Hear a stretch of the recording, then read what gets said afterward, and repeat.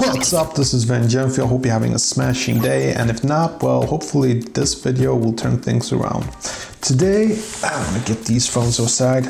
Today we're talking about the iPhone 4. And this is actually my first iPhone. Hope you enjoy.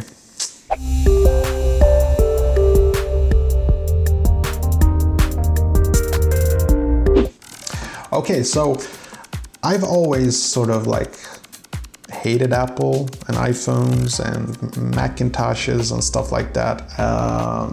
Been a real PC Windows kind of a guy. But then a friend of mine, he showed me his iPod and I was like hooked. And I also got an iPod. And then I was like, you know what? It's time to make a move. And I got this, the iPhone 4. This is the actual iPhone 4 that I used to use.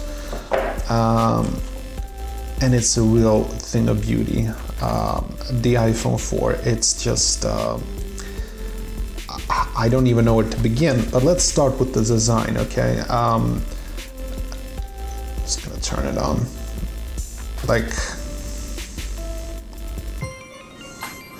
Yeah, I'm just gonna the design of this thing, it's just, it's breathtaking. It's glass, back and front, and it's metal all around. Now compared to something, like the iPhone 8 and the iPhone 10, this glass back, it sort of feels more like it was much sturdier. I think that this was actually a much thicker than these latest ones. I could be wrong on that, but it just feels that way. And I remember when I used this, I did have a case on because this was my jewel and it cost me an arm and a leg also, but I really didn't want to damage it in any way. And it, as you can see, I used this for 2 years and it looks fine today.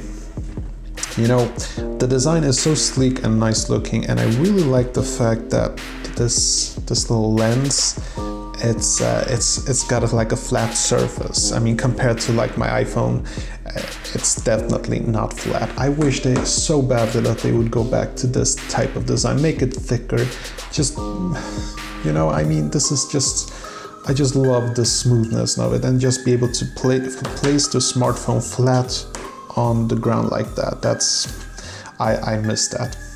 I remember the first thing that blew my mind on this thing was the Retina display. I really enjoyed the Retina display, and the camera was pretty good. You can shoot in 720p, which is kind of boring today, but at the time it was really cool. I really remember it was really an interesting experience to be able to shoot in 720p.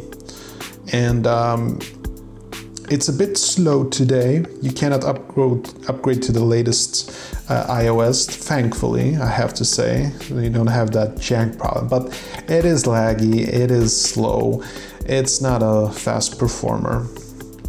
But looking at it today, I really do get nostalgic about it. There's something about the design, the quality of it all. And I remember this one had this big problem. If you were palming it, then you had almost no signal at all. And this was the antenna gate, I think it was called at the time. Apple sort of fought back on this, saying that if you do this on any smartphone, you get the exact same effect. So, I don't know if that's true or not, but that's what they said. They even showed a test where they compared the iPhone with other smartphones. So, yeah, no, it's got a 3.5-inch display, and at the time, I remember I remember thinking that this is too big of a phone. I really did. I loved it, but I used to think I miss my small phones, because this felt too big. Yeah, this felt too big. Yeah, I don't know about that anymore. Today I'm thinking my iPhone 7 is starting to feel too small and I need something like the Plus. So 3.5, I don't know. I've also made a video where I talk about using the iPhone 4S as my main driver for a whole week. I was gonna go with the iPhone 4, but I just wanted the 4S because I knew it would be snappier than this one. But I suppose I could have technically done a video where I talk about how I used this one for a whole week. Not that much of a difference in performance as far as I can remember. But yeah, really nice looking phone. I think this will be valuable someday also. Just as I mentioned before, I think that if you have something like the iPhone 3G and 3GS and the original iPhone, then yeah, I think that this one will also be valuable. But this one sold a lot more than these together.